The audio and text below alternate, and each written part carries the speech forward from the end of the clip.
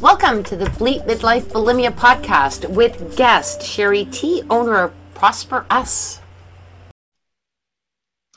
Hi everyone, I am Lorianne. I am the host of Bleep Midlife Bulimia. Today I have Sherry T, and she is the owner of Prosper Us. And we're going to be speaking today about some of Sherry's experiences with bulimia and where she is at today. And thank you so much for being here with me. Oh, Lorianne, it's such a privilege for me. So thank you very much for having me on the show. Oh, my pleasure. So let's start with that. I know that you struggle with bulimia, and let's just start with where that all started with you. Sure. So bulimia started with me in my, I want to say mid-teen years. I don't quite remember exactly when, but it started in, probably around 16, I'm going to say. And it got really bad between 18 and 21. It was stress induced. You and I were talking yesterday, and the interesting thing that I found with bulimia is that a lot of women, or I guess some men as well, but a lot of women suffer from it as a means to lose weight. And even though that was a factor for me, it was more of an emotional response for me. An emotional release. I liken it a lot to people who cut themselves, and when they feel overwhelmed, just to feel something or be in control of something. It really was about control for me. So that's when it started. I would like to say that I'm mostly recovered now. I relapse probably about once or twice a year. Okay, yeah, I always like to say too, if it's just the once or twice a year, you've come leaps and bounds and definitely towards full recovery, because that is something. And then we were also, when we chatted, I'm going to tell my listeners, I had to do this one. We had a great conversation yesterday. Let me tell you, it was so beautifully. And of course, my sound sucked. So I couldn't have your ears hurt with this, but we're going to go through some of this. And what we talked about yesterday, just a lot of things, but that go-to definitely for emotions, and the weight thing being possibly the start of it, but definitely something that I know personally myself. I also started going to numb myself from emotions, or I didn't like feeling something, so I would run to food to just comfort and hide whatever I was feeling. But I also really truly believe that even when I was feeling after my recovery, I would feel triggers. I would not act on them. But I feel fully recovered today, where I'm not even feeling those triggers anymore, which is where you're obviously getting to, which is fantastic. And I really appreciate you sharing that. Well, they say hindsight's 20/20, and that's so the truth with me, because when I was going through it and the worst of it, I never understood why I was doing it. It was just something I did. And here's the funny thing. I didn't recognize it in myself. And yet my best friend was horribly anorexic to the point where, she was a walking stick, and with this, disproportionate sized head, because there was nothing to her. And she had to be hospitalized. She was so close to dying.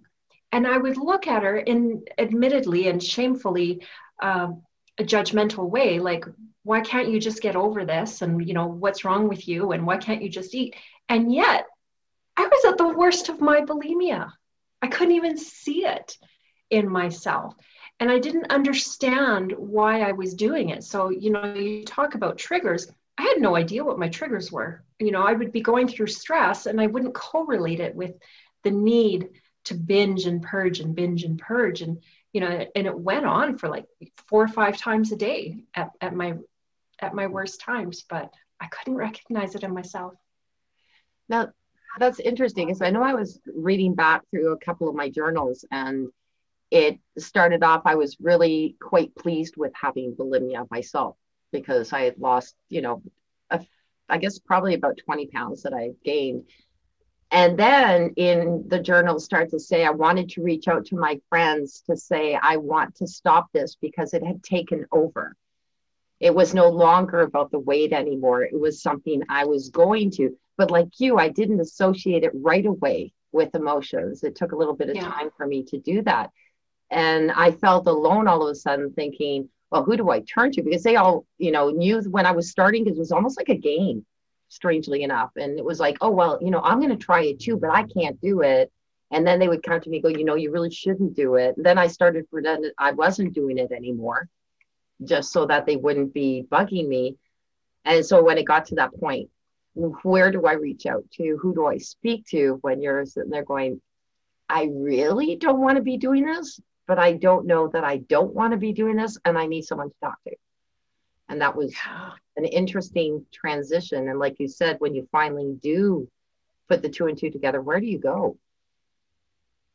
Well, there's so much shame. Well, I don't want to talk in generalities like I'm talking for everybody, but for me, there was a lot of shame with it because, first of all, I didn't think I had bulimia because, I said I didn't recognize it in myself. I think it's kind of like being an alcoholic and you think you can stop at any time. So therefore you are not an alcoholic. So throwing up was just something I did. I didn't view it as a disease or anything like that. So I went from not understanding it to being ashamed of having it when I finally did admit it to myself. Because, you grow up I grew up in a very religious household from a religion that I've left. And it's a culture of shame and not good enough and, and needing to portray perfection in everything you do in your whole life. So when I did admit that I had bulimia, I couldn't tell anyone. It was now became about, now I can get through this on my own. Now I have to stop, but I can't let anyone know until, of course, I'm better. And which is hard to do if you have nobody to support you to get better sometimes. So you could keep saying, well, next year, next day, next something. And interesting about the anorexia, because we talked about that too, where I had a friend and she would be walking and I'm going, oh my goodness. And it was painful to watch her where it was all skin and bones. And like you, I would think like, can't you just gain something? And yet here I was bulimic, but I guess I was started almost thinking, well, but I'm okay because I've got extra weight on me and no one can see it. And yet it's been told it's a slow form of suicide. Absolutely. Yeah. But we don't see it nearly as much because a lot of bulimics are not hospitalized because there are a lot that are, but there's a lot that aren't because they maintain a certain weight. They maintain, this to be able to consistently keep going. I did that over 30 years. So obviously that's the case, and not without, the end results of things that, like I have a problem with my esophagitis and my teeth are not as nice as they used to be. So there were consequences thereof. Yeah. But I'm one of the lucky ones because I know that there's people, being in my 40s, I could have had a heart attack based on the pressure that bulimia did. And I don't want to scare my listeners, but it's the older you get, seriously, it's going to be a bigger problem health-wise. Not that it isn't always, but it is going to get worse because your heart isn't as strong as you get older. Unless, well, some athletes would argue me with that one, but you know what I'm saying. Yeah, totally. But yeah, it's the health implications are huge. And I don't know that I would have started well, actually, no, I probably would have started knowing it because you're too young back then to worry about repercussions. But my God, like the dentist bills and, and the hormone fluctuations that you go through at the worst of it. I know that you suffered from that. I was lucky that I didn't have a lot of people around me to lash out to, but for sure the health implications, I can't imagine being full blown now with bulimia. I just couldn't.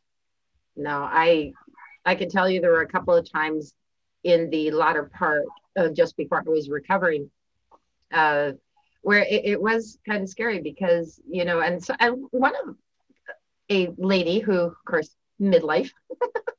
Okay, a lot of people that do. We don't like to be called midlife. We don't feel midlife. I personally, I'm in my last quarter of my life, so I want to make sure that it's a happy one. But hitting in my 40s and my heart pounding like that. And I had a hard time going to sleep because I'm thinking, oh my, if this keeps up, am I going to wake up tomorrow? And then, of course, you've got your panic attacks. And of course, you're not having the proper nutrients to help you in a lot of those. So you're most likely dehydrated, which is not good for your heart, the lack of nutrients, which is not good for your heart. And you're thinking, I didn't think about this. Like, I didn't think this was going to happen to me. Yeah. And it's compounded. Yeah. It's compounded because you still have all the issues that made you bulimic. Like, I was thinking back to, why it started for me. And of course, as I was talking about the need for that image of perfection, but I was such a stressed out kid. I remember in elementary school, my mom took me to the doctor because I was having all of these stomach issues, and the doctor examined me and he says, what on earth do you have at your age to be this stressed out about? So I was always like a strung out kid. And, because I internalized everything. It's so on top of the physical effects of bulimia, you're compounding it with everything else that was wrong that made you start being bulimic. So it's no joke, man. No. And funny that you should say that. I keep saying we were referencing because I'm referencing, but it's true. And it brought back this when I was like up till 3 years old. I loved showing off, loved being out there, and I would be shy but not shy. And then the minute I got to know you, you wish that you hadn't known me because I didn't shut up and I was all excited and everything. But I didn't see that as a negative, except for when, the adults would say that, hey, calm down, go sit down, don't bug them. And so I started perceiving myself as bugging people, being annoying. And I remember that. And then, like you said, too, I think it was in grade 2, I remember trying to do a math problem, couldn't get it. And I took my pencil and I scraped really hard over it because I was so frustrated. And then what do? Just like what you do with bulimia, you hide it. You try and pull the paper off, right? And I didn't want them to see this. But then, of course, there's the ingrained part underneath that my teacher saw, and she told my mom. And my mom was upset with me. And instead of trying to figure out what was it that was causing the anger? Why did I do that? Again, because I wanted to be perfect. I wanted to be number 1 in the class. I wanted to make sure that I knew everything that I was learning, and sometimes overthinking would make me think that something was more difficult than it actually was, and it frustrated me because I wasn't making the marks, right? So yeah, for sure. Yeah, there's a lot that goes into bulimia for sure. But thank God. I really appreciate the work you do around it, though. Because when you speak it, you take away its power. You really do. Like, you were telling me how when you start to feel triggered, you call your sister, and then she would talk. Well, she wouldn't even need to talk you off the ledge. You wouldn't need it after just telling her. So speaking about it, as long as you're not re-victimizing yourself, speaking about it takes away its power. And that was really a lot of where I went wrong. It could have ended a long time ago for me, like way earlier than it did, had I just had the courage to speak about it. So, your platform is brilliant. I love what you do. Thank you. And that's funny because we talked about that, and that's where I started laughing, because when I did call my sister that one time and I said, I want to binge and purge. And by this time I was probably, I don't know, just a few months into my recovery. And she goes, it's okay, you can do it. And that bothered me. I go, no, I'm not going to do it then, because you're letting me. I'm not going to let this argument of like, yeah, tell me I can do it, then I'm not going to. No, it's not good. And that was really, like, that was pivotal for me, because all of a sudden somebody was letting me do it. Somebody was accepting me with the fact that, call me after it's done, let me know. Made me realize, and unfortunately for you, but and for me too, because it took me that long. I mean, really, ultimately, this was just at my recovery and the time that helped me recover.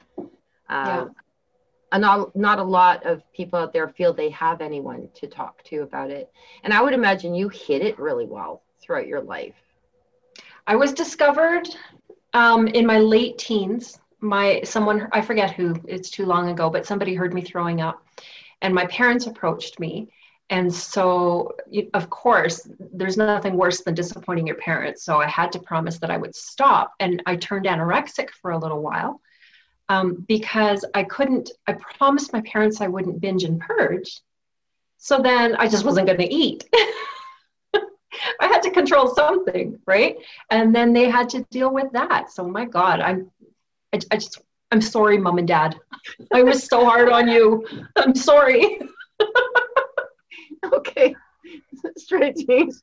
I said that to my dad just a couple of days ago. Oh my God. Said, I never apologized for putting you through what you had to go through. But dad took it easier than mom, believe it or not. He knew how to deal with it better than my mom could.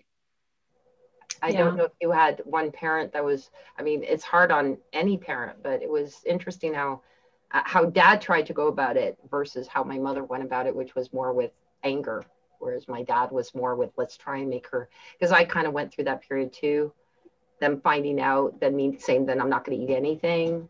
And then dad trying to get me to eat slowly, but surely just a little bit at a time. He was happy if I just ordered a salad and watched me eat a couple leaves of lettuce. Like it was. Oh my God.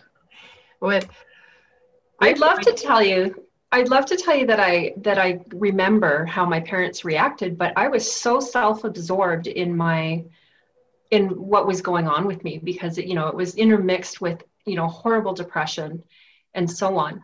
And it didn't even occur to me to be worried about how this was affecting anyone else. This was all about me, and because it was about self-loathing and it was about control and overwhelm. It was all of these things that just put blinders on me. I couldn't, I hear people talk about other people who have depression and they get angry with them. I think I put bulimia in the same category, and they get angry with them. How could they be so selfish? And why can't they understand what we're going through? But I'm here, I want to tell people, they don't give a shit. They can't. They are so incapable.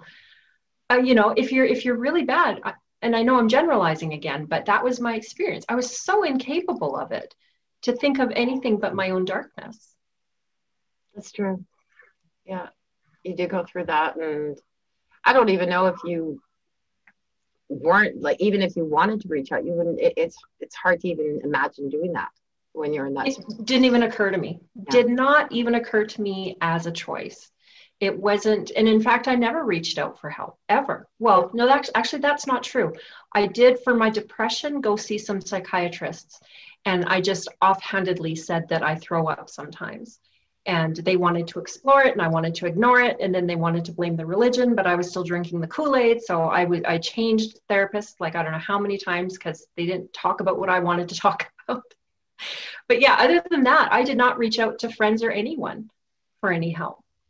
You got a really good point there too, because I was even saying that sometimes when it comes to even being bulimic, it can have a better effect too if you're not speaking to the person about their eating disorder or whatever. Is to speak to them what they want to speak about. I think is incredibly important.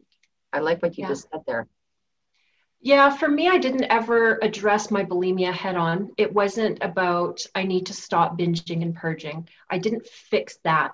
I just got happy. I just had to work on healing, all of my emotional wounds, because there's a whole other story about my family. But so I had to heal the emotional wounds. And as I was healing and getting happier, the bulimia took care of itself. You cannot be a whole, complete, happy person and be bulimic, in my opinion. It just, the two don't, because here is self-loathing and here's self-love. You learn the self-love, it doesn't coexist with self-loathing. And it took care of itself. And I know that there's, some people will argue this with me, but there is that self-love there inside of everybody. They just have to uncover it. And some people say, no, I never loved myself.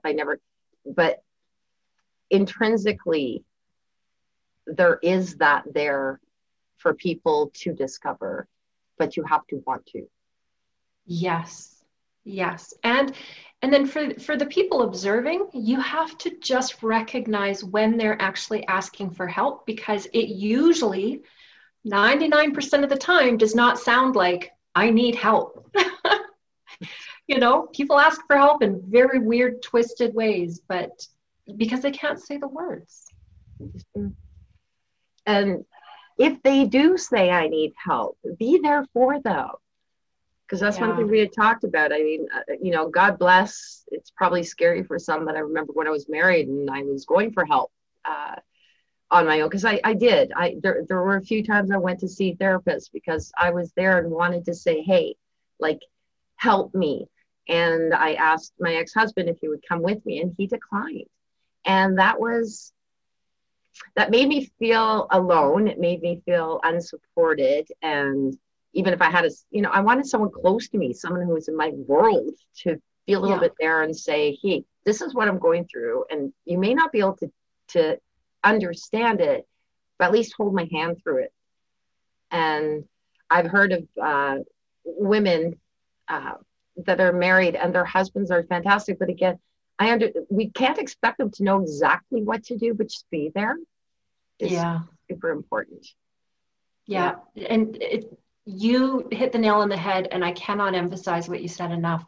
When I ended up in the hospital, not for my bulimia, but it had gotten so bad indirectly that I had attempted to take my life. And so I was in the hospital. And when I got out of the hospital, my mom had no idea how to handle me, because they come from the very stoic old European way where they don't show emotion. So I'm sure I fried her circuitry trying to handle me.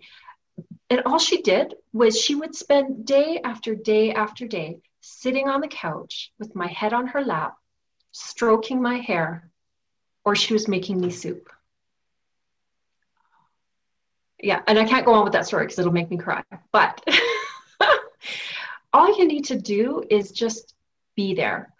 Just be there. You don't have to fix it. You don't even have to understand it. And for God's sake, don't tell them to just eat something, because it's not about that. Just be there. Hold the space for them. It's like that opposite that I was talking about. So if you tell them to eat something, they are not going to want to. And if you force them to eat something, odds are, and I'm talking about all ages, doesn't matter what bulimic you are, if you're not in that area of being better again, you're just going to, I'll eat it then. And guess where it's going to end up? And then there was the twist when my sister said, yeah, go ahead.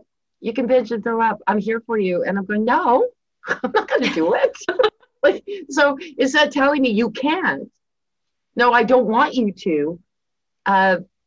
If that's what you need to do, do it. I'm here for you. And that just threw me off. It literally threw me off. So I'm sitting there, somebody's telling me she wasn't saying it was okay to do it. It's okay. If you need to do it, I'm still there. I'm not going to judge you if you do it.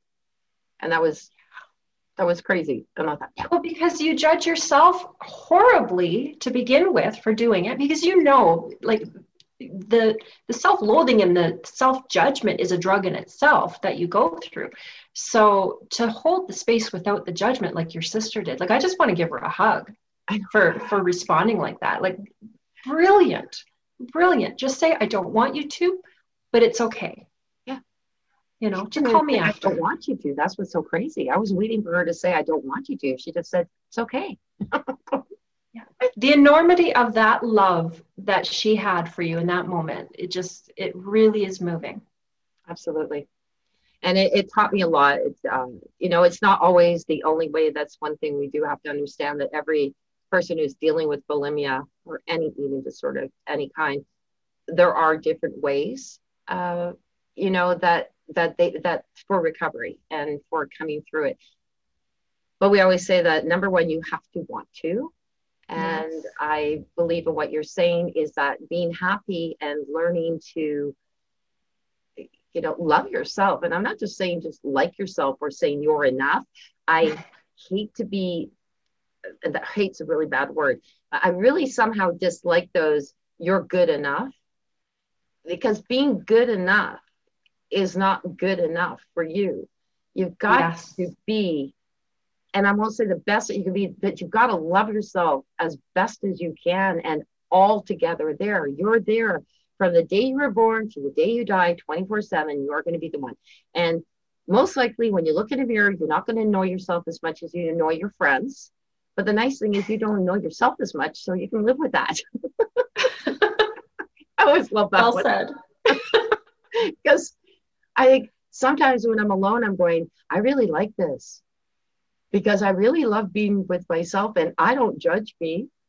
And I look in the mirror and I think I'm kind of cool and I like being with me. And, now I've learned that if somebody else doesn't want to, that's okay. I'm not going to force you to. Yeah. Yes. Isn't that a beautiful place to be finally? I mean, it was a hard road to get here, sister, but I love it. If I had known how great it felt to really have esteem for myself, man, I would have started long ago. It feels amazing. Right. There's something. How do you teach that? I think they're trying a lot better in schools for that. I mean, unfortunately, we still have the bullying. And I know that, social media has not been the best in regards to eating disorders either. In fact, they said that it worsened. I thought, having magazines was bad enough, but now they've got these. And then we spoke to another one of my guests who said that, sometimes people even try to compete at how bad it is. And it is an attention getting thing. But as I said to you, I was grateful that I didn't have a severe case like I've seen out there. I feel that I don't know if it was something that made the ease of recovery better because I was never, yes, at one time it was like 10 to 12 times, but I think that lasted maybe about 3 months when I was in my 20s. But for the most part, I wasn't an extremist when it came to that. And I would never even want to be in that category that says, I'm worse than you. Like I wouldn't want. But even those people that compete for it, that's just a different kind of wound. That need for attention is just them being wounded in a different way than you. And they deserve as much compassion. It's more annoying, but they deserve as much compassion as anyone, as the person who stays silent. Yeah, no, I agree with that. And I feel bad that, I know that there's different levels. I mean, there's children who are rebels without a cause, who are looking for the attention. It's a negative attention, but they're getting it. And the more attention they get from it, that's my only concern, is the more that they get attention for being worse, whether it's a rebel without a cause or having a worse disorder, and they're getting the attention. As long as they get that attention, I think it makes it harder to turn it around. Does that make any sense? 100%. Yeah. I've said like more than once on this show, I wish I could go back and, and fix it. But the truth is, I don't think I would, if I'm being really honest, because, especially if we're watching other people go through it, we just want to make them better. I am so grateful for every scar, every wound, every piece of shit that I went through, because it made me who I am today. And it made me more empathetic to people and able to relate to people who have gone through difficult things. And so, for people who are watching or listening to this, who do know of somebody going through it and they're so frustrated, just remember it's not about you. And just watch them go through their journey. However it ends, it's their journey, and they are polishing themselves like beautiful jewels that they are. And the more they go through, the more beautiful they'll be in the end.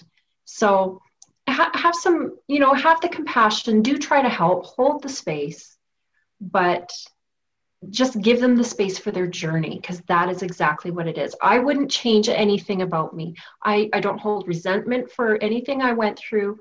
And I wouldn't change anything about you. I think you're a wonderful, beautiful person. And you wouldn't be doing this podcast helping so many had you not had your own difficulties. You're absolutely right. And I have to be, I'm incredibly grateful as well, because along with everything, my bulimia never stopped me from living. And there was a time when I first recovered, and I don't know if you felt like this as well, but I thought, oh my goodness, the time wasted, the food wasted, the money wasted, this wasted. And then I put a portrait of my life together and thinking, but even with all that, look what you accomplished and where you've come to. And it was staggering that you can look at the positives of your life and put aside the negative of it. And like you just said, find the positive. Yeah. That where it brought you to. Yeah. I love your win was sweeter because your battle was harder. Yeah. That's very true. Yeah. And totally. Yours too. Your story is wonderful. And for any of the listeners out there, we do have more of Sherry's story on Lift Your Story podcast, which I am a co-host on with Roy. And we really appreciated having Sherry on that one too, with a little bit of a different twist to a story to this one, but I hope that you listen to it as well. And Sherry, if you can please tell our listeners about a little bit more about you, your business, and where they can find you. Sure. So the Prosper Us group deals with the administrative professionals arena.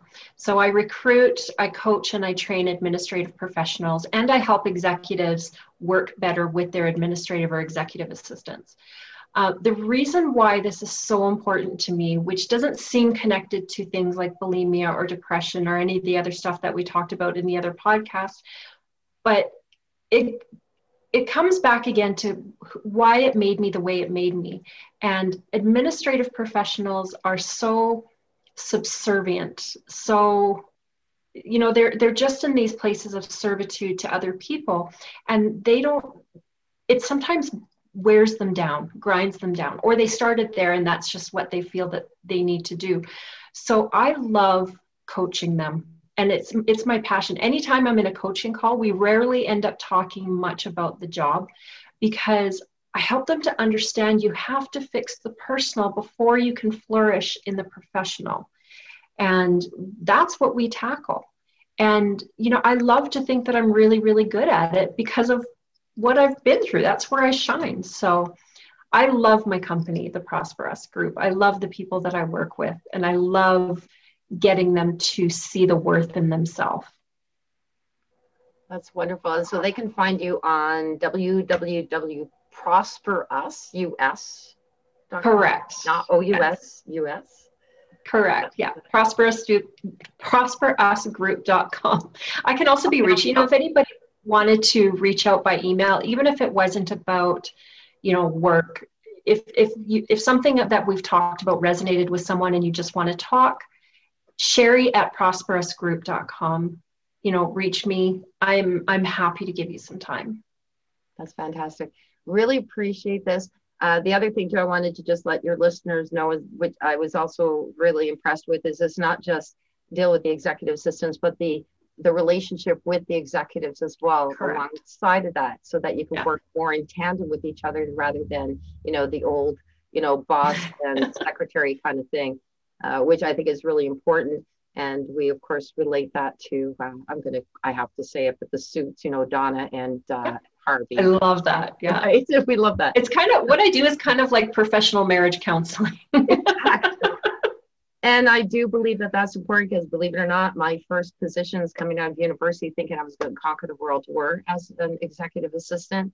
And it's not always easy in that role of being subservient, so to speak, as the word would say it, particularly if you do have ambitions and then you start to feel that you're not reaching where you wanted to be at. So this is where, Sherry, I know you help out with that. So that's wonderful.